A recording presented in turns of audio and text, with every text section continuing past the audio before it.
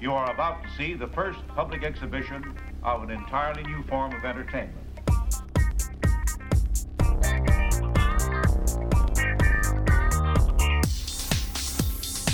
You are about to see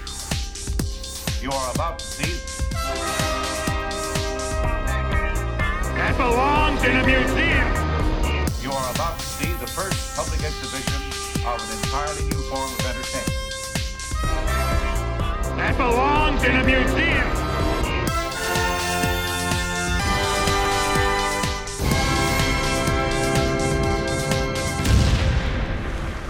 Hello and welcome to another exciting episode of TreasuryCast, the show devoted to the greatest comics format of all time, the Treasury Edition, proud member of the Fire and Water Podcast Network. I'm your host, Rob Kelly, and joining us for this episode, because of course, who else would it be when we're talking about Superman?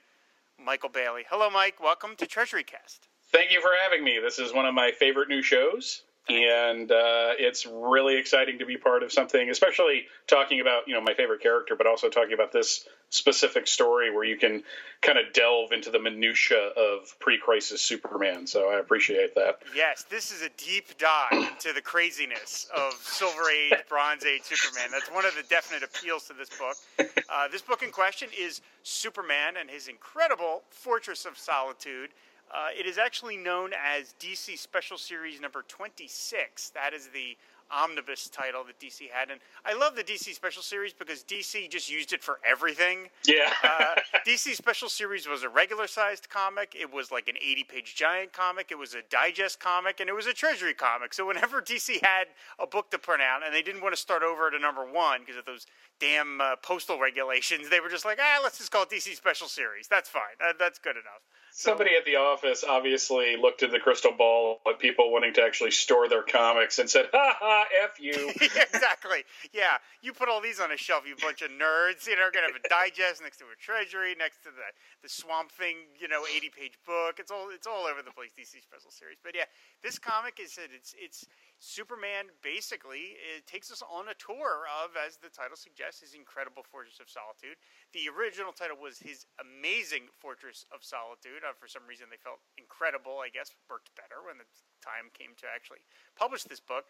It was first released on June 18th, 1981. It was a summer comic. I can't imagine, how fun would it be to have seen this on the newsstand in the middle of summer? You're out of school, and there's this giant Superman comic.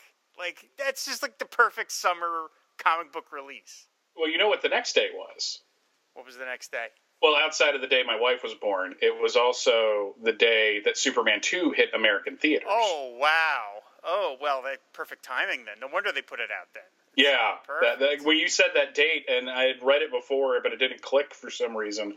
But yeah, because Superman 2 was actually released internationally in 1980, but I don't think anybody at Warner Brothers wanted to deal with Star Wars, Empire Strikes Back coming out that summer, so they kind of kept it really quiet that they had released it internationally because they were afraid that if it bombed, that those reviews would reach the United States and that would tank the movie. But it turned out not to be the case. But yeah, that was, it would be awesome to leave the theater as a little kid all hyped up on, jujubes and Superman, throwing Kryptonians around, and then you see this thing on the newsstand. I can't even imagine that. That is the summer of Superman. That is terrific. Yeah, this is great. The cover is by Ross Andru and I believe Dick Giordano, and it's the cover is surprisingly kind of non-action oriented. It's just Superman entering the door, but it almost feels a little meta to me. It's like he's inviting the reader, come with me into my incredible Fortress of Solitude. I almost want to kind of Photoshop pizzas. Yeah, he does look like he's carrying pizzas, yes. No, it's a great cover. I would definitely say Giordano, excuse me, I can't speak right now, mainly because of how Superman's muscular, and the tone and everything on him. It's obviously Ross Andru's design, but yeah, there's a little Giordano in there, I would imagine.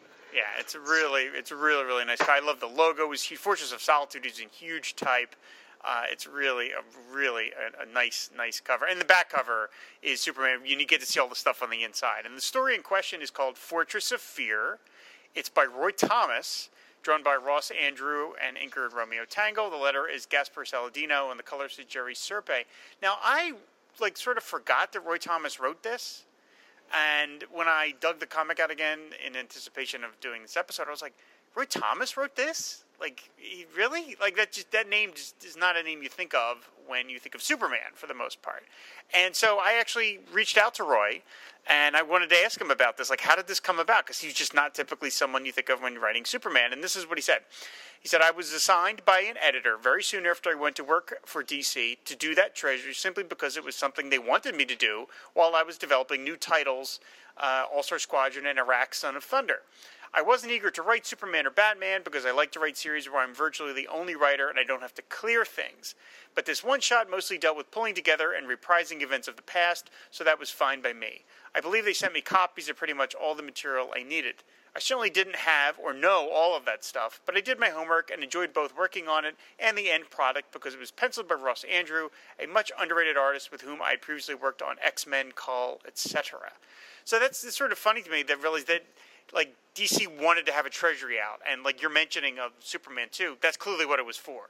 It's hey, Superman's got a movie out, let's put a Treasury out, which is something I've been talking about on this show every episode, is that they should be doing movie tie-ins with these Treasuries. So here was DC doing that, and I guess they just gave it to Roy to do. So, and he did a great job. This is a really fun story. So the inside cover features a little history by E. Nielsen Bridwell about Superman's Fortress of Solitude. And then we get right into the story. So, Mike, why don't you take it away? Well, rocketed as a baby from the exploding planet Krypton, Kal-El came to Earth, whose environment gave him fantastic powers.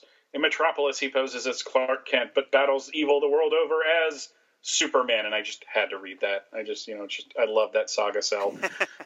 We open on Superman flying into space to confront a meteor that is now on a collision course with the Earth, thanks to a villain named Dominus. He crashes into the meteor, and the resulting impact allows him, for some reason, to see an hour into the future. The future is grim, as the Man of Steel witnesses the destruction of the Earth. After a short scene where Dominus and Ned Beatty talk about how Dominus set into motion the plan that will not only destroy the Earth, but also force the Man of Steel to suffer and fail. Meanwhile, at the Fortress of Solitude, Superman thinks how he had a fortress in space at one point, and that ended badly. He eventually carved out his current fortress and devised a key made of metal that he stuck in the middle of Metropolis just to see if anyone could devise a way to harm it. Satisfied that his punking of Metropolis meant that the metal was secure, he fashioned the key that would also serve as a marker for airplanes unless he hung it in his fortress because, airplanes won't need it then. After a quick shower, actually a super blowtorch that will destroy any fatal space dust he might pick up on his travels, we learn about the disintegration pit and a story where he and Supergirl turned on each other thanks to some hate gas given off of a brainwash bomb they threw into the pit. Superman begins to take inventory of his rooms in order to find the cause of Earth's eventual destruction, as Dominus kind of pointed to the fortress as being the culprit. He passes through his hall of superweapons and then past statues of his parents to the three-dimensional display of destruction of his home world. I assume that Dashboard Confessional is constantly pointing to that part of the fortress. We get into another flashback of the time Lois stayed in the fortress that involved her getting spanked by one of his robots. That's not in the story, but that happened in the original. Just putting that out there. Before entering the communication center, where he can monitor any transmission of the planet in case there is trouble. We see him go past the gas jets that spray the fortress with an antibacterial gas once a month to destroy any alien microbes he might pick up, because Superman is all about fail-safes, and then into his trophy room, which contains a dinosaur just like the one Batman has, and the Titanic because he hates James Cameron. There's another flashback to the time a bunch of people broke into the fortress, and it all took an evil plot by Lex Luthor, followed by Superman checking out Supergirl's quarters. Superman then remembers how he found the bottle city of Kandor, and how he managed to return it, and it's to their proper size. We see Superman's robot making room, the view screen to the Phantom Zone, and his intergalactic zoo. After another brief scene with Dominus and Otis, Superman goes to his recreational rooms, which bowling because he's a fan of Grease 2, a robot he spars with because he likes Rocky, and a pain room because he enjoyed as good as it gets. He tries to write an entry into his super cool diary, but can't, so he checks out the various rooms devoted to his friends and loved ones and crypto, who he obviously cares nothing about if the Who's entry cover or Shag taught me anything. Meanwhile, Dominus and Otis discuss their plans to go to Earth Prime.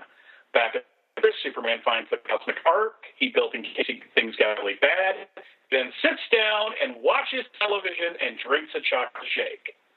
No, really. That's what he does. Finally, he puts it all together. What if it wasn't one thing that would set off the chain reaction to destroy the Earth, but a Rube Goldbergian set of events that would destroy his adopted world? He rushes into action and plugs up the antibacterial jets, and both he and Dominus wait to see if the Earth will be destroyed. It isn't, and Superman confronts Dominus, who is revealed to be Lex Luthor. You all thought I was probably going to make an Old Man Weatherby there, but I decided to play against you. They fight, and Lex thinks he has the upper hand when Otis, and it's not his name, I just want to call him Otis, finds the kryptonite ray gun, but it turns out that Otis is all freaked out that his world was almost destroyed, so he gives the gun over to Superman. Lex wonders if Superman found a secret lab, and Superman explains how he did so, and then Lex says that Superman makes it sound so easy, and Superman says that it wasn't really that hard. Once he had the time. Shows him flying, into the Earth, winks at the camera, and then flies off. That's right. Hey, no problem, Ward. We're all part of the same team. Yeah. First of all, great job, Mike. Great job, because this is an incredibly dense story, and that flew by. I would have really gotten bogged down in the details. Okay, I am not, as everybody knows, like the particularly biggest fan of Superman, and I am only vaguely familiar with the minutiae of the Superman world. But what this comic does, there's the phrase about jumping into the pool hip deep. This is jumping into the pool over your head and then laying on the floor of the ocean and just letting it wash over you. Because this is so deep with Superman, Silver Age, Bronze Age detail. And that is one of the things I love about it. Because when I had this comic as a kid, I didn't know any of this stuff. And if you enjoy crazy Superman, this is crazy Superman. From just all the details they throw in of this is the whole idea, just the conceit of like, the world's about to explode. Maybe I should contact the Justice League. Nah, I'll just check out the Fortress of Solitude and go through all my rooms because why not? You're like, okay, all right, I'm accepting this premise. Let's go. And like this, the Fortress. First of all, we need to talk about the artwork, I guess, first. I love the fact that Ross Andrew, obviously, this thing was clearly meant to be a Treasury from the beginning, and Ross Andrew took advantage of that. And you can tell, first of all, the splash page is great, the first shot of Superman flying Metropolis, but it really kicks off on pages 2 and 3. That double page splash of Superman flying into space, that is one great Superman image. Mm-hmm. When he goes this book is full of those. Yeah. Andrew really, really took advantage of the size. He really knew how to use it, and all the shots of the stuff exploding when Superman plunges into the meteor, the full page shot of Dominus, I think that's terrific. Andrew really, I agree with Mr. Thomas. I think Ross Andrew was very underrated, especially as a storyteller. And he really does a great job. This thing, once all the flashbacks kick in, there's a ton of stuff to convey in this story. Lots of concepts, and Andrew never makes it look crowded. It all flows really naturally. You can go from scene to scene to scene, and it all works really well. This is a really handsome-looking book. Yeah, I really got into the kind of the widescreen element of the story towards the end, where Superman was imagining all the things that would lead up to the Earth being destroyed. And that 2-page splash of the Earth exploding, it's just like, wow. And I have said for years, basically since I really started looking into the Bronze Age of Superman, that Ross Andrew is one of those artists that doesn't get enough appreciation for his Superman or his Spider-Man work. Because he worked on both characters and did... not workman-like work. He did fantastic work on both. He was the one. It was kind of obvious that Neil Adams was probably inking Superman's face in the Superman versus Amazing Spider-Man 1 from '76. Mm-hmm. But all the layouts were Ross Andrew. So it's obvious that the big nature of that story came from him. And you're right. He just takes, like, every time he can take advantage of the fact that this thing is tabloid size, he just goes for it. The detail in Dominus's armor is actually pretty stunning. Yep. And there's so many shots of Dominus just kind of standing there that I'm just like, wow. I mean, I'm just sitting there staring at it going, wait, this outfit's kind of goofy looking, but it looks so awesome at this size that I'm willing to let it go. And you could tell kind of the Star Wars influence of that. Mm-hmm. Oh, yeah, where, yeah. This has got more than a little Darth Vader in it, but that's by no means a bad thing. Nope. And Tangle was an interesting inking choice for him. I would have expected someone a little more, because when I think of Romeo Tangle, I think of him inking like George Perez on New Teen Titans or he inked Darryl Banks on the Kyle Rayner Green Lantern books in the 90s. So maybe I just didn't think of him as this era, but I guess, it's just right when he was starting his career. So, yeah. Yeah, that, and that shot that you were talking about of Superman flying into space and the shadowing on his face and all it's just awesome. It's like they did reprint this in a trade paperback.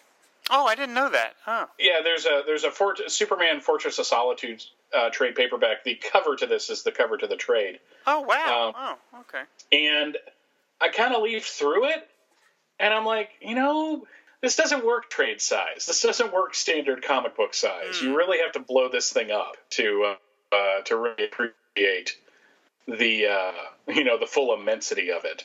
Yeah, I mean, it said Andrew really knew. I mean, the first shot we get of Superman, it's on page 12 and 13, where Superman lands outside the fortress, and it's a widescreen image. It's a VistaVision image of Superman in the foreground sliding into the snow with the key in the foreground. Now, I would love to get into the details of every single crazy flashback in this book, but we can't have this episode be 4 hours long. So I'm going to try and do my best to just talk about some of the things that I didn't know about, or some of the things that stuck with me as a kid, where I was like, wait a minute, what was the thing? Like, first of all, Superman's first Fortress of Solitude was on a meteor? I never knew that. Did you know that? No, that was one of my blind spots, and I was just like, huh. But at the same time, I was not surprised. No, well, none of it is surprising, actually, when you realize how crazy this is. And, I mean, the whole idea that Superman was using the metal that he made the key out of, and he tested it by just dumping it in the middle of Metropolis, and just lets all the, municipalities of Metropolis try and melt it, and none of them know it was there. It's like, Superman, this is tax money going to waste here, really. All these people trying to melt your giant glob of gold material. No, but seriously, I gotta figure out if it's gonna work or not. It just makes me laugh every time I see Superman being an obvious jerk, but he probably doesn't see that he's being a jerk. It's just, oh man, I get a really big kick out of that. I really do. Sorry, kids, no field trip to the Metropolis Zoo this year. We have to try and melt Superman's metal down to see if it can work as his door lock. Oh, okay, all right, I guess so. That's fine. And so I love the whole idea when Superman arrives in the Fortress of Solitude, he gets a flame bath. That's a great detail. And him just standing there with his arms on his sides and the flame just shoots on him. Like, that's what a crazy little detail that happened. And I hope that is computer generated, that it only shoots itself on Superman, because God help if Batman shows up in the Fortress of Solitude. Well, obviously it doesn't, because Batman totally punked Superman in the first appearance of the Fortress. Basically Superman keeps getting these messages. This is like, I know who you are. I'm going to destroy you. And it causes him like all these nightmares, and he almost like drops an ocean liner that he's saving. Oh, right. And it turns out it's all Batman's joke for the anniversary of when he came to Earth. For the man who has everything. Yeah, it's amazing. So then they this whole flashback where him and Supergirl squared off, and the reason they were pitted against each other is because of this bird that causes brings out your anger at one another. This two-headed bird and stuff like that's like a crazy deal. Like, what the hell is that about? And that gives us a shot to see Supergirl in her hip hugger outfit, which I really enjoyed. I don't remember that. We get to see Superman. We have his room with all of his weapons, which seems incredibly unsafe to have all this high-powered weaponry just sort of sitting around. Like, okay, that's a thing. And then we get the giant statues of Jor-El and Lara. Now, I don't know. I mean, I don't know. It feels a little, am I being mean? A little get over it-ish? I mean, I don't know. To build 40-foot statues of your dead parents? I don't know. It feels a little weird. Well, I can't get a room. These guys get like these, Lincoln sitting on the throne. Yeah, exactly. Oreo-size things. No, but to be fair, it is something that they have carried into other iterations of Superman. So I guess it's stuck. Okay. Because the post-crisis Superman had it. And then on a recent episode of Supergirl, they went to the fortress and there was ice sculptures of Jor-El and Lara. So now it's live action. Wow, that's pretty. All right, that's pretty cool. I gotta say, I like that. That's pretty neat. I like on the same page we find out that he has a room devoted to Luthor. Like, why would you do that? This guy wants to kill you. It's not amusing. Like, what is that? You know, like, I mean, I understand he's your greatest foe, but I don't know. It just seems weird to me. You know, and you're like, at what level does he cut off the villains? You know, it's like, wait, I have a Brainiac room, I got a Mixes-Pitalik room, I got a Bizarro room. Parasite room? Nah, I don't need to give him a room. Prankster? Nah, I don't need to give it. You know, J. Wilbur Wolfingham? Nah, he gets a picture. He gets a framed picture in the lobby. We don't need to go crazy here. He's got a couple DVDs of What's-His-Name's movies for Terra Man, yes. And he does have that one lone poster of Zardoz. Yeah, yeah, for Vardock. Yeah, exactly, Zardoz, yeah. Yeah, it was very, very weird. So then there's a flashback to when Lois Lane stayed over the first time, and there's this whole bit where he used his super breath to sort of like play a prank on her and like send her bed flying around the bedroom. Now, you know, again, I'm not Shag, so we all know that. But I will say, Russ Andrew draws a very, very comely Lois Lane. Like, she's in her nightgown. Like, she looks really quite fetching. Yes, the only thing about this scene that I can't get out of my head is that what they don't show you is after she bumps into that robot, he actually gives her a spanking. Oh. And then Superman shows up, and there's this panel of her dusting, and they've got like the little pain lines coming off of her bottom. Oh. And she's just like, I'm not going to be able to sit after what that robot did to me. No. Oh, no. So it's just one of those things that I can't now get out of my head because it's turned into a meme. Oh, my God. Note to self, visit eBay after I'm done recording this episode. That's very interesting. Wow. So yeah, then we see as you mentioned, we see the trophy room where he has the giant dinosaur and the Titanic and all these crazy things. And you know, again, I understand the idea of a trophy room. It seems to make a lot of sense. I don't know what it is with everybody with the dinosaurs. That seems to be a thing, but okay, that's fine. It would make sense that Superman has a dinosaur more than Batman. And then of course he has a cage for something called a Venusian lizard dog, which does not exist. Yes. So I don't know what that's all about. It's kind of a strange little bit. And then there's another flashback where some people invaded the fortress, and he had to pretend that, of course, Superman and Clark Kent are two different people. So there's that whole bit. And the guy that ends up breaking in is Luthor. And there's this whole bit about where Luthor says, I wasn't in it for the money while you were busy collecting space jewels and trinkets. I meticulously planted a deadly bomb where Superman himself is sure to set it off. More than anything else in the world, I wanted him and his fortress annihilated. I do it in the voice of the Challenge of the Super Friends, Luthor. I plan to be long gone before the Big Bang, but I might silence both of you. And then Luthor ends up shooting, so the guy, Superman, saves his life. And there's this great moment where it ends in prison, where Superman says, you would have let the bomb explode here and sacrificed even your own life just as long as I died too? Luthor, do you really hate me that much? You already know the answer to that, Superman. Like, wow. Yeah, when they did that relationship right, of how much Luthor truly hates him, and I think Cary Bates did it the best towards the end of the Bronze Age when they did Action 544 with Luthor Unleashed, where he gets the power armor. Right. I mean, they just hate each other at the beginning of that story. Like, Superman's flying off going, that is the closest I've ever come to taking a human life. It's just like, wow. Wow, Luther, you're really that much of a scuzzbag. Congratulations. Jeez. Superman hates you. That's like getting your face mauled by Jesus. I mean, it's just like when you piss off the Prince of Peace. That's accomplishing something. Yeah, Mr. Rogers is like, F that guy. You're like, whoa, all right, okay, all right, let's slow your roll here. So then we have a little flashback to Brainiac and the whole thing about Kandor. So we have that whole thing, yeah, Brainiac looming over Metropolis and Kandor. And there was this whole bit about that Kandor is in another dimension now? I didn't know that. Yeah, it was in 1981. It was. I didn't know that. I didn't know it at the time. Yeah, it was like one of those things where not only when they re-enlarged the Bottle City, there was imperfection in the process. So everyone's all excited, and then all the buildings start crumbling.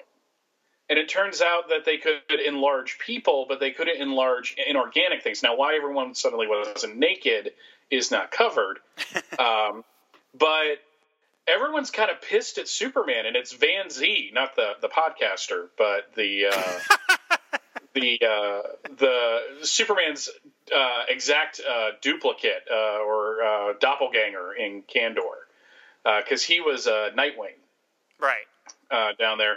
He steps forward. He's like, whoa, hey guys, let's chill. Look, Superman has taken care of us for years. We can do this. We got this. So it was basically they wanted privacy, so they purposefully put their civilization in something that wasn't in phase with the Earth except every 18 months. And there's the tragedy, or something like that. And there's the tragedy or sadness that Supergirl can't see her parents but every certain amount of time. So, and because she chooses to go back to Earth with Superman. It's actually a really good story. All right, cool. All right, yeah, I like all that. We visit Superman has his kryptonite storage room where he has an anti-kryptonite suit. And then there's this, later on in the page, and this is something I've always found very chilling. When I was a kid, he goes to visit the access portal for the Phantom Zone. And he clicks it on, and staring at him across the screen are three villains and Mon-El, who, of course, at the time was still stuck in the Phantom Zone. There's something to me really creepy about the idea that, like, I don't know, that like the minute you turn on the projector, like they're just standing there ready to look at you. You know what I mean? Like they're not doing anything in the Phantom Zone. They're literally just standing around waiting for someone to kind of peek in at them. Like that's very chilling to me. And then, Superman talks about that.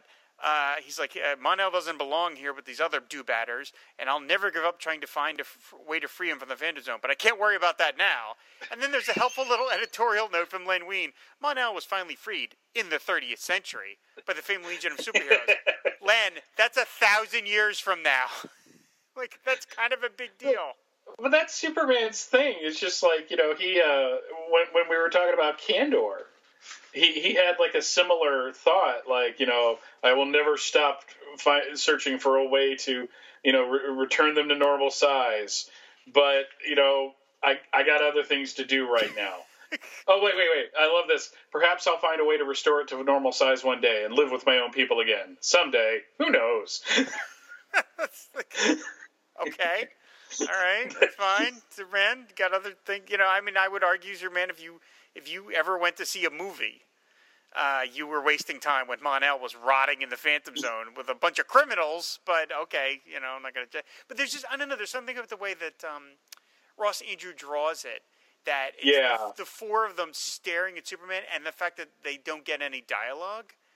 To me, it's like they're ghosts that are just staring at you. I'm not even trying to be funny. To me, I find that whole notion of the Phantom Zone and someone being trapped there who's not a criminal very unsettling. As a kid, it was like just really creepy. Now, if you could do that right, that's like Japanese horror level of scary, because a lot of writers really didn't do much with the Phantom Zone. It was always like, well, we're going to release somebody, like, QXL comes out, and it turns, because his sentence is up, and it turns out that he wasn't supposed to be there in the first place, but he's not really a bad guy, so he sacrifices his powers to save Superman from this gold kryptonite trap. So then Superman and Perry White get together and they rename him Charlie, and he starts working for the Daily Planet. Wow.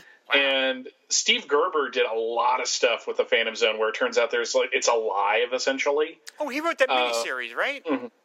Yeah, the miniseries and DC Comics Presents number 97, which was the last issue. Oh, the last of that issue, series. Right. And it's just like one of those things that, like, I think Ross Andrew in this book kind of gives it how I would love to see it live action, where it's like stark white and people are just kind of walking around. There's no sound, so you don't even hear like people, and they're just staring at you. Oh, yeah, that's and it's just like, and Mon-El's trapped in there, and he didn't do anything wrong. He was just dying of lead poisoning. And it's just like, it's like really tragic that it was basically this great idea that Jor-El had that later writers were like, there's something really messed up about this, and we need to talk about that. So yeah, that's a great page. Yeah, I really, really like that. I remember that panel as a kid, and I read it again today, and it's still just very weird. So then Superman takes a trip to his zoo, where he has all these different animals. He doesn't appear to give them much room to walk around. I'm a little upset by that, actually. Yeah, they're just in these glass cases, and they have no room to move around. Come on, Superman! Let's not do factory farming here, buddy. Let's do some free range aliens. But okay, whatever, that's fine. And then there's this great bit where this giant space lizard. He spots it via his trouble alert, basically, and it's about to eat a satellite, and he's like, oh, I don't have time for this. And then Green Lantern shows up to take care of it. And I love that. That's the whole idea of superheroes as jobbers. This is just, they're working. He's like, oh, Green Lantern basically covering my shift for me. That's great. Good old Green Lantern. I keep forgetting this is his sector of space to guard as well as mine. I'm off the hook. Yeah, that's great. You see him cracking open a Colt 45. That's great. I love that. The animated series, the Bruce Timm animated series, had a really great take on the zoo. Their fortress was really cool, and he basically gave them habitats to live in. Okay, I must have seen it because I've seen every episode of that show. I don't remember that specifically, but I must have seen it at some point. Because during I think he took the idea from when he and Lobo were kidnapped. Oh, I remember that one. Yeah. But yeah, he had, when he would fly in from the water and come up, and it seemed like everything, the zoo, wasn't he puts this giant bug in a cage or a glass case, and I'm just like, how does he stretch his legs? How does he, move around? I mean, it's just it's almost like he stuffed them. Yes. Yeah. and this is his presentation of it. Yeah. It's a little on the odd side. So then we cut over to Dominus, and he talks to Otis, as we'll call him. He talks to Otis about his plan and stuff like that. He's very relaxed. I love Dominus. He's constantly leaning on stuff. He's got his leg up. He's looking very relaxed. He's very confident in his plan. Yeah, I love that panel you're talking about where he's just kind of just kicking back, and Roger, as this guy's name really is, but Otis is kind of lounging back in his little hat of fear. I don't know what they're trying to go for it there, but even down on the bottom of that page, Dominus is just kind of just leaning against stuff, he's like a J.C. Penney catalog model. What you thinking about, Dominus? I don't know, stuff. It's good. It's fine. So back at the fortress, Superman takes in a game of bowling, which has 1,000 pins, and of course he gets a strike because whatever. He takes on kind of a Rock'em Sock'em Robot thing. Then we see that Superman paints. That's a nice little wrinkle. He paints these giant canvases. He is questioning his own skills. He says, I'm adequate, but not particularly imaginative. We get to see one of Superman's paintings, and it looks like a 70s sci-fi book cover. So that's kind of thing that he's into, which I kind of like. Then we see his diary, which is a giant book that he writes with a giant robot hand. It's kind of a weird detail. Now, here we go. Now we're getting into the really weird stuff, where we find out that Superman has exhibits of everyone in his family. So he has a room devoted to Lois, to Jimmy. With a lock of her hair. With a lock of her hair, not creepy at all. Then Jimmy, Perry White, Clark Kent, in case somebody comes into the fortress that doesn't know he's secretly Clark Kent, Supergirl, Wonder Woman, Batman, and then he bemoans the fact that he hasn't gotten around to building a room for Captain Marvel yet, which is strange. He's only met Captain Marvel twice, I would argue maybe, Flash or Green Lantern deserve a room ahead of Captain Marvel, but okay. Another room for his Jor-El and Lara, a room for the Kents, a room for Krypto, and then now the really weird thing is a series of statues of all of these people standing next to statues of themselves in their civilian identities. Why would you have this? Well, he obviously contacted Kenner, and right. he was just like, "Look, I've got an idea for an action figure line." And then he realized that he would totally blow his friend's secret identities. But Captain Marvel's there in the background. He is. Captain Marvel is there. We do see him. But and you can tell. I think the Captain Marvel mention was because it was Roy, and Yes, Roy loves Captain Marvel. So, but yeah, that part, it was just like, why do you have this? You have an entire room devoted to throwing people off of the fact that you're Clark Kent. 2 rooms later, and Ross Andrews' art's great. I don't know what's up with his Krypto, because that's an odd looking Krypto. It looks a little emaciated. Yeah, it's just like, apparently this is a real Krypto that he hasn't fed, because as you and Shag established, he just didn't care about Krypto for years. So, because remember, he came back all sickly and stuff. So, but yeah, what is with the, and the funny thing about the secret identity thing is, like, he had to pick out what Dick Grayson was going to wear, and he puts him in an ugly blue suit. I'm just fascinated by this. Like, why would you do that? Now, there's a detail here this whole book is quintessential Silver Age, Bronze Age Superman, but there's a detail here that I love pointing out where he talks about that in case anybody comes into this room that is unauthorized, he has programmed this whole diorama to vibrate into hyperspace until they leave. Sure, why not? That's just an amazing piece of technology that I'm using for my stuffed likenesses of my friends. Like, just the whole tossed off nature of that comment is what makes me love this book. It's just that's just the way things were. Like, it vibrates in hyperspace. Not a big deal. It's fine. It's good. So we go back and we cut over to Dominus, and we start to see that Roger is getting a little worried about Dominus's plan, because I don't think he's really taken into account that everybody is going to die on this planet. So Roger's starting to get a little worried about Dominus's plan.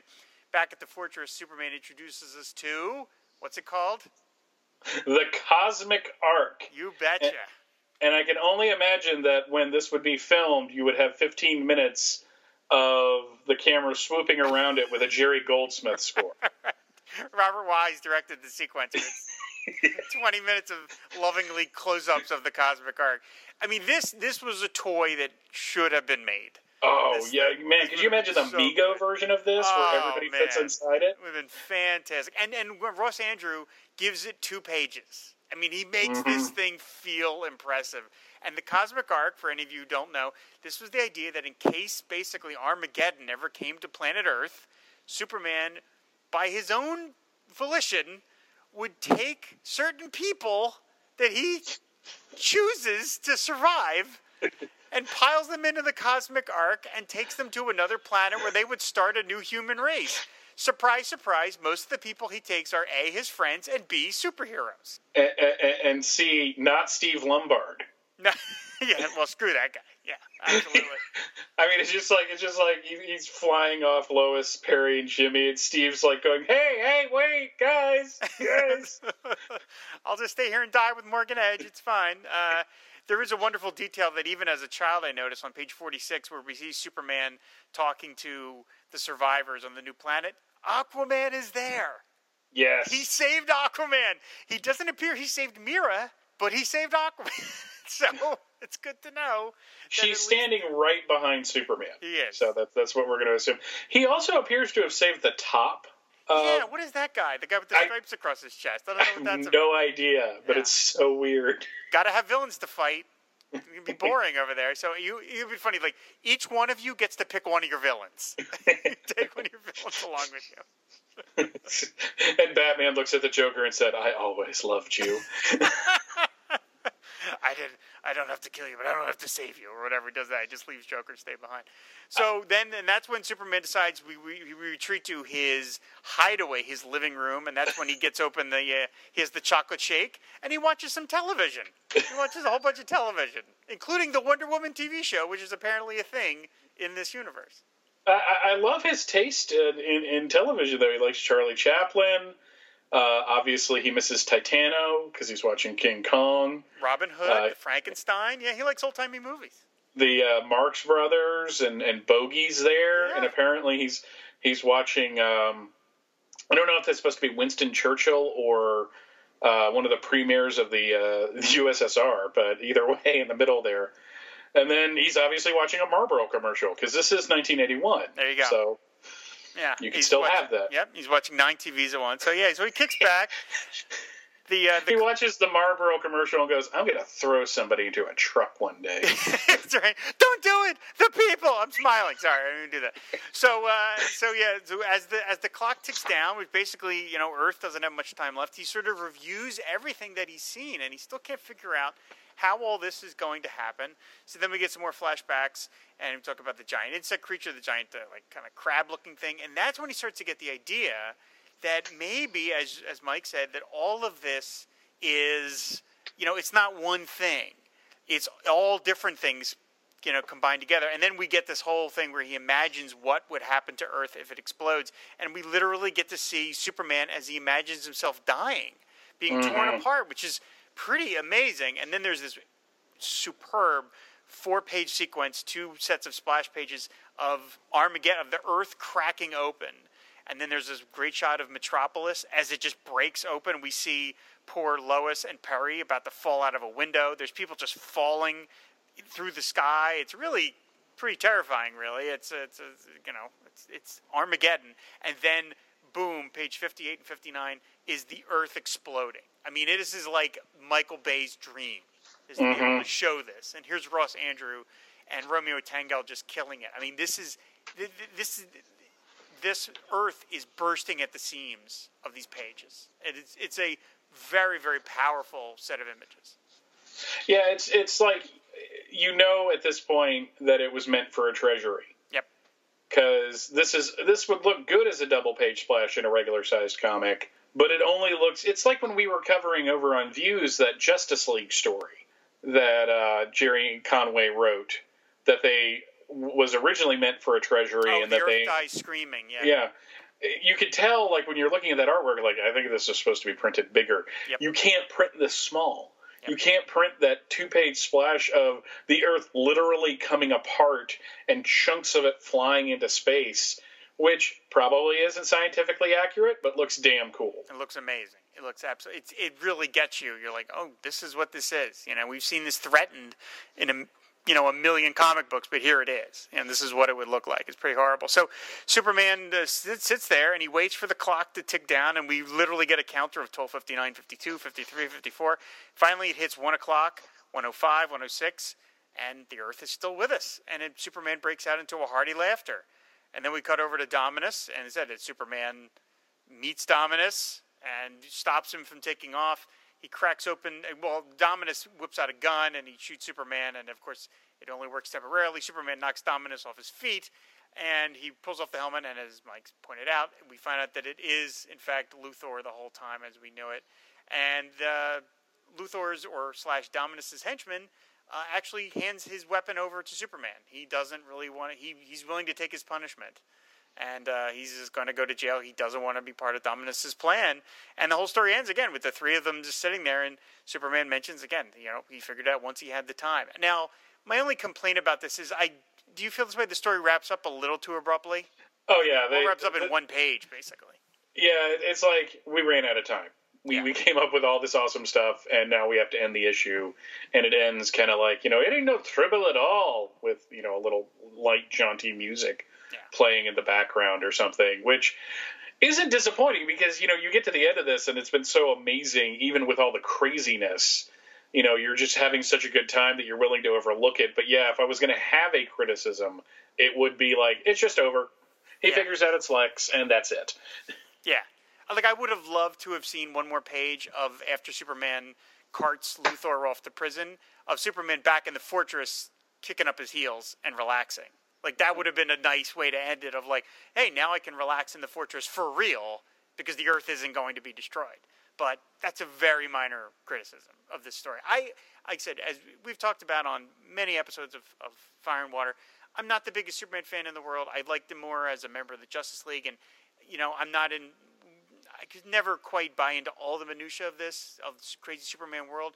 But this book is just so like energetic and fun and goofy that I love it. Like, I just love it, and it kind of makes me wish there had been more of these sort of visits to other characters' worlds. Now, I mean, I think the fortress is so big that you probably couldn't have done it with other characters, but like, it might have been cool if they had done a treasury of Batman's Batcave, like, and examined it, or Paradise Island. Like, that might have been really, or even, let's just be super crazy, Atlantis. Like, it might have been really neat to see the settings of each of these characters. Yeah, with Batman, though, you not only do the Batcave, but you go through, like, all the Batmobiles, like in Treasury size, showing page after page of, the 40s Batmobile and the 60s and the current one. And then you go into the planes and the fact that you have the Batcave at Wayne Manor and the Batcave at the bottom of the Wayne Tower and all that kind of stuff. So you could have really filled a treasury with that. I think that would have been so cool. It's almost like you would have wanted them to do like a treasury-sized version of the Untold Legend of Batman at that point. Yes, exactly. Yep. With and with Paradise Island, and Atlantis. Why not? I mean, at this point, he was in Adventure Comics, right? Yes.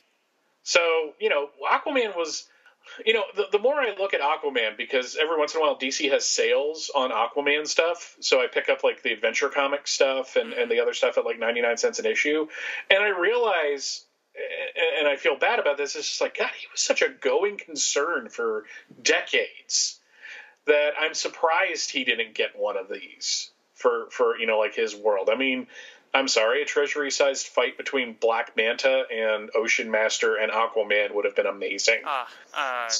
Would have been. But I'm preaching to the choir here. Yes, exactly. You're not going to get any argument from me. The last thing to mention about this specific comic is the inside cover, back cover, features an ad, the "We Don't Rest on Our Laurels" ad, which features all these covers of their books. Now, it mentions at the bottom, it says, "And coming this fall, Batman versus the Hulk, a spectacular event, don't miss it." Now, I'm sure, Mike, you have spent just as many hours perusing through old comics as I have. You probably maybe even spent more. Have you ever seen an ad for Batman versus the Hulk in a comic book? I think I have. You think you have? I've never seen one. This is the only time I can think of it ever being mentioned in another comic book. Where did you see it? I think it was in one of those Daily Planet pages. Okay, all right, that's right. I did see that. You're right. But I mean, like, in terms of like a house ad? Yeah, I don't think it got one. Spider-Man got a couple that are really nice looking. Yeah. And this house ad gets me excited because this is everything that is awesome about the early 80s DC universe on one page. Starting with the All-Star Squadron in one of the greatest covers in comic book history. It is fantastic. Well, it's funny that both of Roy's books are front and center. All-Star Squadron and Iraq are the front books that we've pictured. Yeah, that's not a coincidence, especially because I didn't reach out to Roy Thomas, but I dug out the digital copy that I had because I got it when I bought the physical copy of Alter Ego number 100, which is like a book-length interview with Roy Thomas about his entire career with DC Comics. It's really interesting to read. Cliff Notes version of it is that he has a lot of problems with certain things that went on, i.e. the Crisis. But he talked about this very briefly, that he really liked doing it. But then he mentions, and then he got to write that World's Finest story where he mixed the radio series of Superman into the origin of the Superman-Batman team. Oh, right, 271. Chris and Cindy did that over on Superman. And that's such an amazing issue of that story. So it seemed like at the beginning of his career, DC kind of, they were pulling over a heavy hitter of Marvel. Mm-hmm. I mean, let's face it, Roy Thomas saved Marvel twice. One for bringing Conan, and two for bringing Star Wars. So this guy was, think about that. So this guy's a heavy hitter. So the fact that he didn't want to work on he was working on like the big guns, but didn't really want to work on the big guns. I mean, this is different. And I'm going to put out the theory that one of the reasons this came out on the 18th is that they couldn't do a Treasury-sized adaptation of Superman 2 because they would have had to pay Mario Puzo money for that, and they weren't going to do that, which is why you never got comic book adaptations or novelizations of the first two Superman films. What a tragedy. Yeah, it really is, because, I mean, you got those two cool, like, really super cool, no pun intended there, Treasury, like, guides to the movies, which are really cool. And you got the Elliot S. Maggin books, which are also really good. But it's just like, you never got that novelization of Superman the movie in a time where novelizations were huge. Yeah. So, I mean, the closest I have ever seen it is around the time of Superman Returns. DC did 4 prequel comics to the movie, and Jimmy Palmiotti and Justin Gray wrote a Krypton special where it kind of adapted the last days of Krypton. So you got to see, like, the Marlon Brando, Jor-El, and all that. But no, and you can't do it now, because the great thing about those adaptations, like the Star Wars adaptation is a great example of that, is it has stuff that wasn't in the film. Right. Whereas now you would just do a straight-up adaptation, then you're just seeing a comic book version of the film. Yeah. So it's not as exciting. But, yeah. It hurts. It does a little bit. It does, yeah. Sometimes I wake up screaming, but that's okay. That's all right, yeah. Now, in terms of the history of Superman, one thing I wanted to ask you about, because Action Comics number 500, which came out just a couple of years before this, which is again like a kind of a history of Superman. It's not Fortress centric. It's more just like his life. It's a whole tour of his life. That was originally supposed to be a Treasury. It was going to be a Treasury edition, and then it got repurposed as Action Comics number 500. In regular size, so that would have, something we could have seen. Now, I mean, as a Superman fan, as well, for any of us that are fans of these characters that have had to live through these, reboots of these characters, we have to try and, enjoy the new version, even though it's not the one that we grew up on. And I know you are a fan of some of the Superman comics that are going on now. But I'm curious as what your perspective is on this, because, like, one of the things I like about this Fortress book is that it embraces the long history of Superman and all the craziness that goes on. We don't have that anymore because of the constant reboots. Like, we don't, you really can't tell a story, I don't think, of Superman relaying all the crazy stuff that's happened to him, because in constant continuity, he's only been around a couple of years. And I wonder, do you feel like it loses something that we don't have these storied histories anymore of these characters? It plays off of two things. One, I will agree with you that I think because now I'm a post-crisis kid, so that's my bread and butter when it comes to Superman. But even that Superman had a fortress, and Krypton had a history, and it was something that they developed over 20 years. So I got to experience 19 of those. So I think we do lose something when we constantly reboot. But I think it also means that you have to kind of go back and hold on to this stuff and kind of learn from it. Because I think the reason that Superman is successful now in the rebirth era is that the people behind his books are not trying to reinvent the wheel. And I think that has been Superman's big problem in both movie and comic book, is that all of these people are like, well, what's wrong with Superman? Let's try to do this with him. Let's try to do that with him. We're going to take away his secret identity.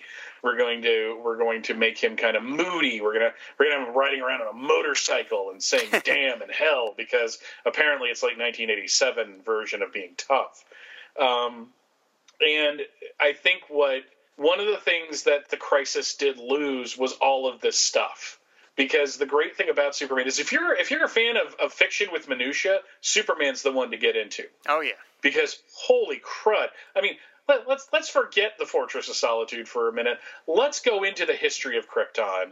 Let's go into the secret life of Clark Kent.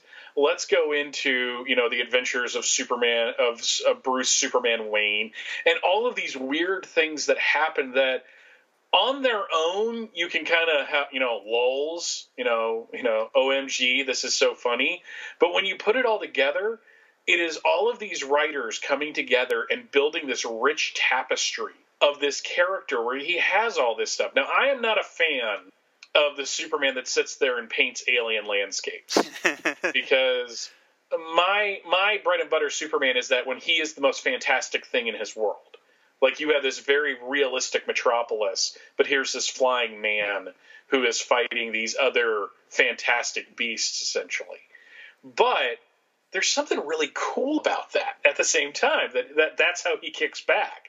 That's how this Superman relaxes. So I think you lose a lot when you strip away everything that made the character special in an effort to update him for a modern audience that if you played this right. I mean, did you ever read All-Star Superman? I read like the first issue, and it just didn't work for me, and I never went back to it. But I know people have spoken so highly of it later on that I'm like, all right, I need to give that one a second glance. Yeah, it's a modern day version of this Treasury. Okay. Because it's Grant Morrison saying it all counts, it all matters, and I'm going to give Superman a big old hug. And you get to see all these different, like, kind of weird and, like, his fortress. One of the coolest things he did is that his fortress had a key under the mat, but the key was made of white dwarf matter. So only he could lift it. That's all right. I love that. I have to admit. Yeah, I mean, it's just like one of those things where you hear that and you're like, oh, that's really cute. But yeah, I think Superman especially, but Batman too, and, some of the other characters have managed to kind of retain their rogues gallery and kind of maybe not the weirder parts, but I think Superman definitely lost a lot. And that's somebody who loves the post-crisis era, but it's kind of interesting that, one, Byrne kept more Silver Age than he is credited with throwing out, and two, as soon as he was gone, they started bringing back the Fortress. Yes, they started bringing back all these concepts. So I think that the lesson there is that Superman is better when you add to his mythology, because then you have interesting things to play with this man that can supposedly do everything. I agree. That's why I have you on, Mike, is I need these insights into the Superman world. That's really good. Speaking of insights and post-crisis stuff, there was a storyline that started in 1998 and that ended in 1999. And it was actually really cool. It was right after the whole Superman Red, Superman Blue thing ended. And they did this 3 or 4 months where the 4 Superman titles all took over certain eras of Superman's history. Like, Superman the Man of Steel was the Golden Age series. And Adventures of Superman was a Silver Age Superman book. And Action was Bronze Age. And Dan Jurgens on Superman did the Superman of the Future.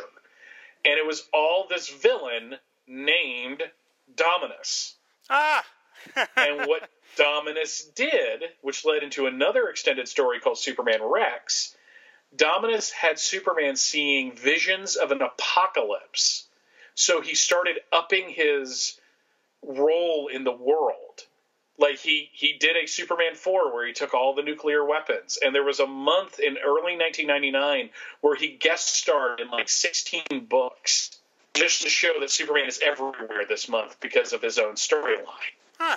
And it all turned out to be about a cosmic villain named Dominus. So I read this and went, oh, so that's where that came from. So everything old is new again. There you go. Very fun. It's worth noting, as we sort of wrap up here, on at least with this look at this book, is that DC, this book and then the following book, Batman versus the Hulk, were basically the last 2 treasuries DC ever did in the classic age of the treasuries, which means they really went out on a high note. Yeah, I was about to say. Doing this and doing the Batman Hulk, which was drawn by JLGLPBH. And I mean, that's a really good way to go out. Conversely, Marvel ended their Treasury run with adaptations of G.I. Joe, which we covered here on the show, Smurfs, and Annie. So they really kind of... Because, kids love musicals about the Depression, especially done in comic book form and at Treasury size. So, yeah. Now, I mean, I got to give Marvel credit. They're the ones doing Treasuries now. but at least in terms of what they were offering, at least DC really went out on a couple of winners, because I do love this comic. I think it's just so much fun. But to be fair, I think, especially in the late 90s, DC did more with the Treasury format than anybody. They did. DC so Marvel's got it now, but as much as that Women of Marvel things are like really cool, I'm like, I don't know if it has like the shine of Wonder Woman by Alex Ross. So yeah. But that's just a personal thing. Hey, if DC and Marvel want to start competing again to see who can do the best treasuries, I'm all for it. I'm totally all yeah, for no it. doubt. I'm all for that. I've got drawer space for that. Absolutely. Yeah, I got a book. Yeah, I got a bookshelf just waiting to be filled. So before we wrap up, Mike, I have to ask you questions of all my prey. I'm sorry, not all my prey. I ask questions of all my guests in terms of treasuries. Like growing up, like what? I mean, you're younger than me, so you weren't around when the treasuries were being published at the time. But like, what treasury? First question is, what treasury do you think DC should have done that they didn't do? Other than, of course, Wonder Woman. Wonder Woman deserves her own treasury. But is there one that you're kind of amazed they never got around to doing? I would have liked, outside of the All-Star Comics #3 reprint, them to do a treasury, like basically kind of like the treasury version of the digest that you and Shag covered over on the Digest cast with the JSA. Oh, but okay. That's me. I'm a JSA nerd. So, because it's like Green Lantern would have been great. I almost said Captain Marvel, but then I remembered I have like 4 of those. Yeah, Captain Marvel got a lot of treasury. Yeah. So, but I think it would have been kind of cool to have a Women of the DC Universe treasury with a Black Canary story and a Mary Marvel story and a Supergirl story and a Batgirl story and that type of thing. That would have been really cool. I like that idea a lot. They did a DC special like that, but never as a treasury. Yeah, that would have been really cool. So, all right. So now does that count as your answer also for the second question, which is completely separated from any financial concerns? Like, what would you, Michael Bailey, like to see as a treasury? Like, what deep inside the nerd recesses of your brain, and it's like, we're going to print one copy, Mike. It's going to be just for you. What would you like to have seen as a treasury edition? The Amazing World of DC by Jerry Ordway. Ooh. I think you're the second person in a row that's talked about Jerry Ordway, because Kyle Benning said something similar. So Jerry Ordway's work, of course, would look beautiful at that size. I mean, that's a great choice. Mm-hmm. All right, very cool. I understand. But that's great. To answer one, to kind of like the first part though, I wasn't really collecting when treasuries were a thing, right? But I did buy all of the reprints of the Spider-Man versus Superman stuff that came out in '95, leading me to my very first treasury, which was the second Superman Spider-Man meeting, which I think is actually better than the first one. Oh my God, that's a controversial opinion, Mike. I actually like that second book a lot. I see people bash it all the time. I'm not going to say it's better than the first one. That's crazy talk. But I like the second one quite a bit, just because it's got Hulk, it's got Wonder Woman. We'll get to that on the show at some point. Yeah. So that's cool. I like all those answers. Again, who would not want to see Jerry Ordway at a giant size? I mean, how could you not want to see that? It's terrific. So I think that is going to do it for Superman and his incredible Fortress of Solitude. Michael, thank you so much for coming on, man, to talk about it. I wanted to have Mike on, so I just said, Mike, pick a Superman, and this is the one. And this is a great book. I mean, they did a lot of great Superman treasuries, but this one is really, really fun. Well, with the Batman ones you've done, they've been great, but they've also been like kind of trip hammering through different eras of Batman. And I thought, to kind of, to contrast with that with the other big gun of the DC universe, Superman, why not do an entire story? Yep. In one. So that was kind of my thinking on that. But thank you so much. This was, one, it was fun to read, and two, it was more fun to sit here and talk about it with you. Awesome. Yeah, thank you. I was super excited to talk about this one. So before we wrap up, where can people find you on the internet? Viewsfromthelongbox.com, which is bi-weekly at this point. I put out about 2 a month. I've got a Patreon thing associated with that where you can get more, but that's what I kind of released to the public. Fortress of Baileytude has been a going concern this year. I have managed for the past 2 months to have a post something every day. Whether it's like an article or a thought or, just a cover or something, just to kind of get that out there. Because I kind of wanted that thing, I'm kind of ramping up for his 80th birthday next year, so I wanted to kind of get that ground running. Associated with that is From Crisis to Crisis, a Superman podcast, which is also back from its year-long hiatus, where Jeffrey Taylor and I talk about the post-crisis adventures of Superman. We have just kind of wrapped up the death of Clark Kent, Shag's favorite story, by the way. And he's cursing at me right now because he hates that story. Oh, okay. I was like, I sense sarcasm, but I don't know if I want to go down that road. Yeah, ask him how he feels about Conduit sometime, and then cut out the 20 minutes of him swearing. Do I need to have more angry Shag rants in my life, Mike? No, I do not. He may have left me for you, it's how I'm always going to see it, but, you're the prettier girl, so that's okay. But also, I've got a couple things coming up in the future. The one thing that I will announce is that Andy Leyland and I are going to be doing a twice-monthly Batman series called The Overlooked Dark Knight, where we are going to be covering, early 80s Batman comics, mostly written by Jerry Conway, because no one's talking about it. So we are going to talk about it. And Andy Leyland and I have been wanting to do a show for a while, so you can look forward to that in May.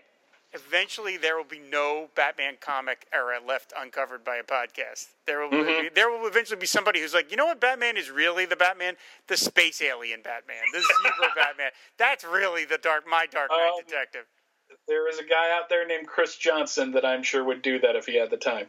Okay, good seeing. It's everybody loves some version of Batman. So, well, great. Thank you so much for coming on. I had a blast, as I knew I would. And, you have now appeared on Fire and Water, Film and Water, Power Records, and TreasuryCast. So we only have Pod Dylan left. So I guess Digest Cast too, or is that too new? I won't say you haven't been on that show yet, just because we've only done 2 episodes. But I'm sure that'll come eventually. I don't know. I've now kind of gone from listening to no Bob Dylan to all of the songs you suggested. There we go. For that Legends thing, and I enjoyed all of those, by the way, quite a bit. Thank you. Okay. Kind of a nice like sampler of his work too. I appreciated that. Cool. Well, you can come on the show and you can check that box. So it'll be perfect. So thanks everybody for listening. Of course, we are going to come back with some listener feedback. But in the meantime, enjoy these podcast promos. My name is Bob Fisher, and I host a podcast called Superman Forever Radio. In every episode, I'll take an aspect of this character's long history and talk about it, from 1938 to the present day. From the comics, TV shows, movies, cartoons, Superman has been part of my life for over 50 years, and if you'd like to know why, join me for each and every episode of Superman Forever Radio. So point your favorite podcatcher to Superman Forever Radio. That's Superman Forever Radio. SupermanForever.com.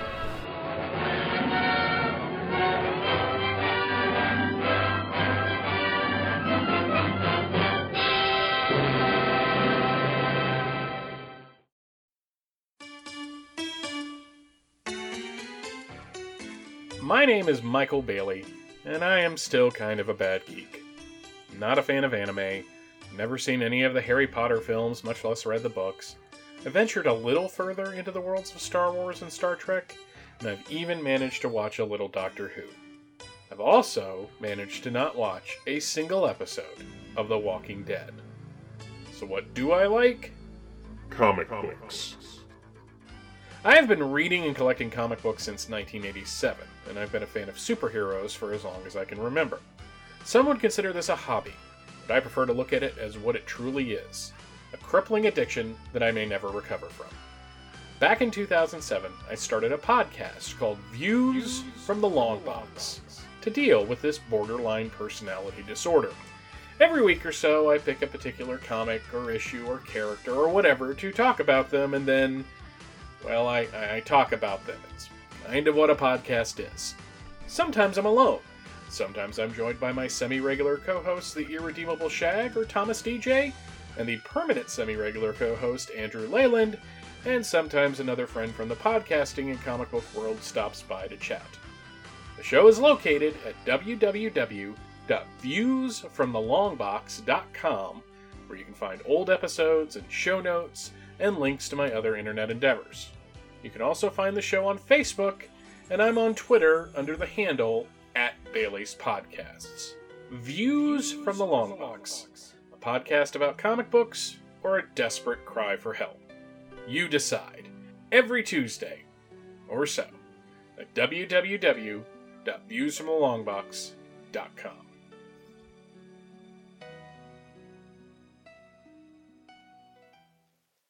And we're back with some listener feedback. And first up, we have some new iTunes reviews. Thank you so much. I love iTunes reviews. First up is Kyle Benning, who may be a bit biased about giving the show a good review, considering he was a guest just last week. Anyway, he says, the greatest podcast covering the greatest comics format ever. It's the best podcast available covering the rich history of the oversized Treasury comics. Rob Kelly and his guest hosts bring with them a plethora of knowledge, enthusiasm, and personal anecdotes as they explore the oversized Treasury comics that are both new and old. It makes for one entertaining comics history lesson. You don't want to miss out on this one. Subscribe now. 5 stars. Thank you so much, Kyle, and thank you for doing the show. And we have another great review from Chuck Coletta, our pal, Giant Sized Fun. The TreasuryCast celebrates the giant-sized comic format popularized during the 1970s and 1980s by Marvel and DC Comics. Host Rob Kelly and a series of guests wax rhapsodically about the comics they loved then and appreciate even more now. Great fun and most informative comics discussion. Thank you, Chuck, and thank you, Kyle. Love the iTunes reviews. Makes me so happy when I pull up the reviews and I see there are new ones. Thank you so much. Next, we're going to move on to the comments over on the website, which is, of course, fireandwaterpodcast.com. First up, from Alan W. Wright. He says, you're right, the Romita cover is truly iconic. Of course, we're referring to Fantastic Four Marvel Trilogy number 2, Fantastic Four, which was episode 10 of the show. I'm sure that image was used in various FF merchandise from the 1970s and early 1980s. My first exposure to the lead story from FF number 6 was in a format more appropriate for your Digest Cast show, the Pocket Books Fantastic Four collection, and he sent us a link to the cover. The second you started talking about that story, my mind flashed to the scene where Namor shouts, "Go, go, go!" in space as we see tightening close-ups of him. I'm glad to see the moment stuck in your minds, too. It's too bad I was exposed to it in a pocket size instead of treasury size. Yeah, I'd say so, but that little book looks really cool. I've never read that one, but the cover is beautiful, and I don't know. I almost want to pick it up just for the novelty of seeing it in a completely different way. So I love all those pocket books, and yeah, maybe we'll even get to that on Digest Cast sometime. So thank you very much, Alan. Ryan Daly from our network says, I didn't know there was a Fantastic Four Treasury Edition because I've never seen this in the wild. For sure, if I ever saw it on a shelf, I'd take it home with me. And what a great collection of stories to include. The Dr. Doom Namor team-up from issue number 6 is one of my favorites, and the whole scheme of launching the Baxter Building into space is 9 kinds of fun. That should be in a Fantastic Four movie. It's wonderfully comic booky, but also a legitimately jaw-dropping set piece that doesn't involve blue energy beams shooting into the sky like every other movie has had. Good point, Ryan. And he says also, that table of contents is glorious. Thank you for noticing. I'm glad I wasn't the only one. That table of contents is just killer. It's like a poster by itself. Chris Franklin writes in, he says, haven't had a chance to listen yet since I'm saving it to help me through the doldrums of work tomorrow, but I did spot something in the gallery post. The vignette of Reed on the contents page is the same artwork used on Mego's 1979 World's Greatest Superhero packaging. And he sent me a link from the Mego Museums, and indeed it is. Perfect. I love finding stuff like that. It's great that they really reuse stuff like that. And no wonder the Mego stuff, of course, was so successful when they used classic art like that in their packaging, at least some of the time. Then he follows up with a great episode. Even though I've never owned this treasury, I have to agree, this is the image of the FF I tend to think of. Maybe it's because Romita's FF, including this image, was all over merchandise in the 70s and 80s. Even that Fantastic Four pouch gum that was out way back when. I have no idea what he's talking about. Sounds interesting. I think there was a t-shirt of this cover image as well, in the same Heroes World as that Red Sonja #1 t-shirt.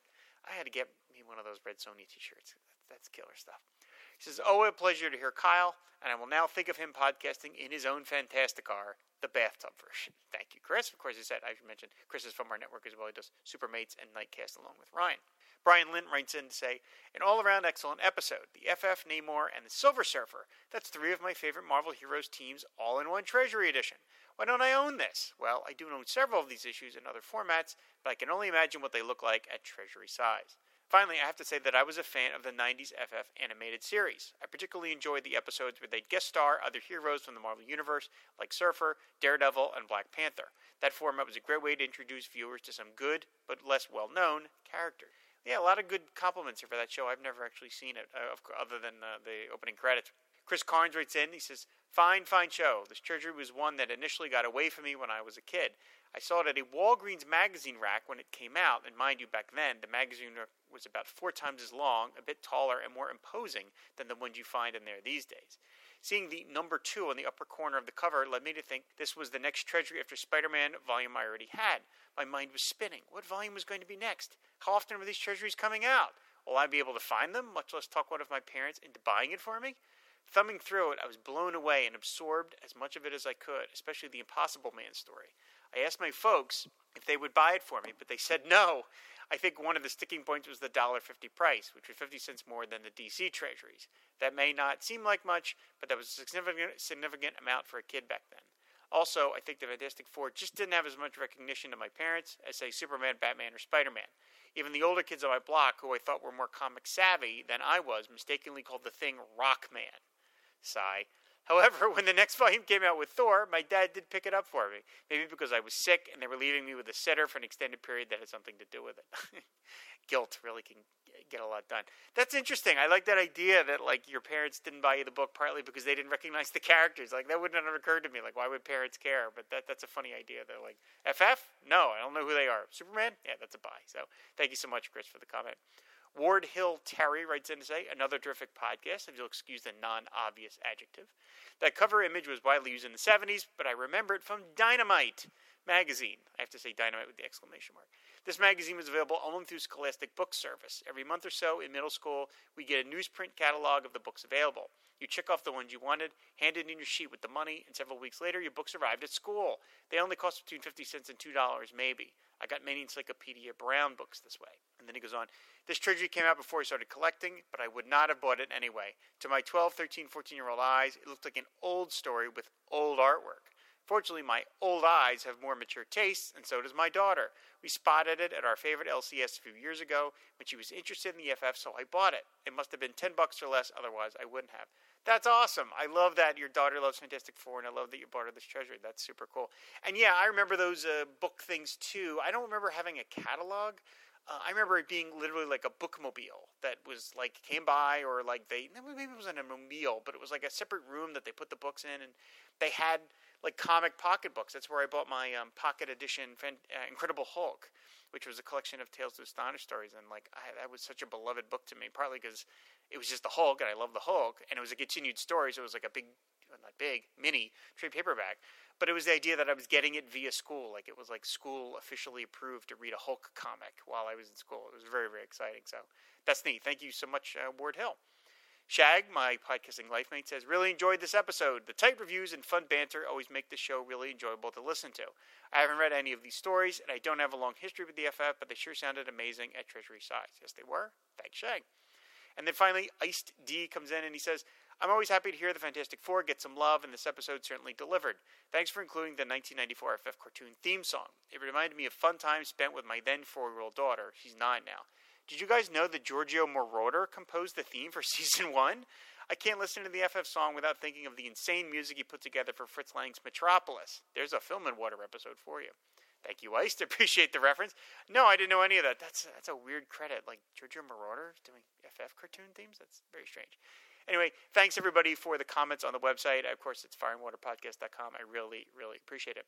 And now we're going to move on to Twitter, and we got likes and retweets from Supermates Pod, Lacey Field 9, Rolled Spine, Siskoid, Randy SO725, Black Vulcan 69, Comic Social Club, Dr. Ann 70, Firestorm Fan, Comics Corner Pod, Pop Vox Culture, Comics in the Golden Age, which is Comics in the GA, Nick Goebel 98813882, Static Keeling, Captain Marvel 75, Comic Reflection, Coffee Comics Blog, Ryan Daly 01.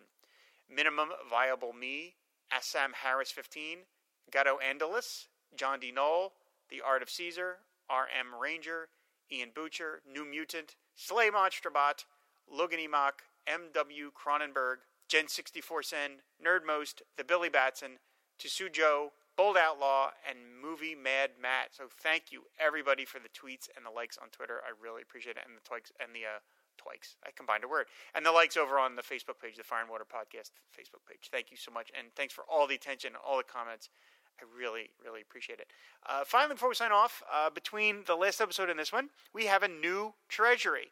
Marvel has released Guardians of the Galaxy, Marvel Treasury Edition, reprinting 3 Guardians of the Galaxy stories and a Rocket Raccoon solo story. It's a really great book, much like the other 2 Marvel Treasuries, Spidey and Heroes of Power, the Women of Marvel. It's a really solid collection.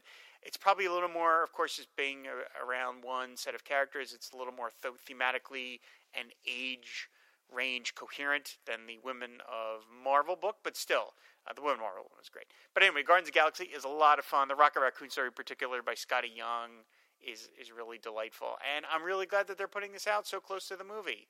We mentioned on the episode with Christy Blanche, episode 7, that I think Marvel and DC should be putting out these commemorative Treasury editions in front of their movies.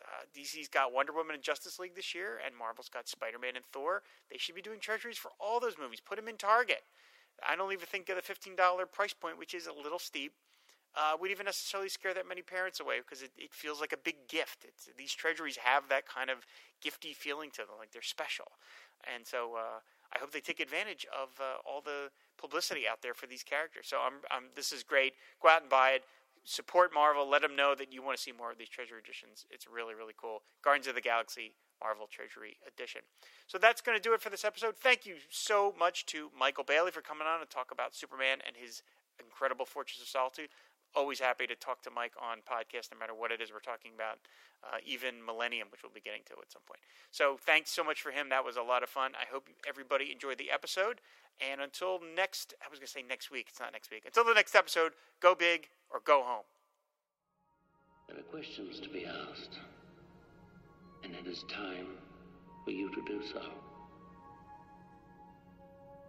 Here in this fortress of solitude, we shall try to find the answers together.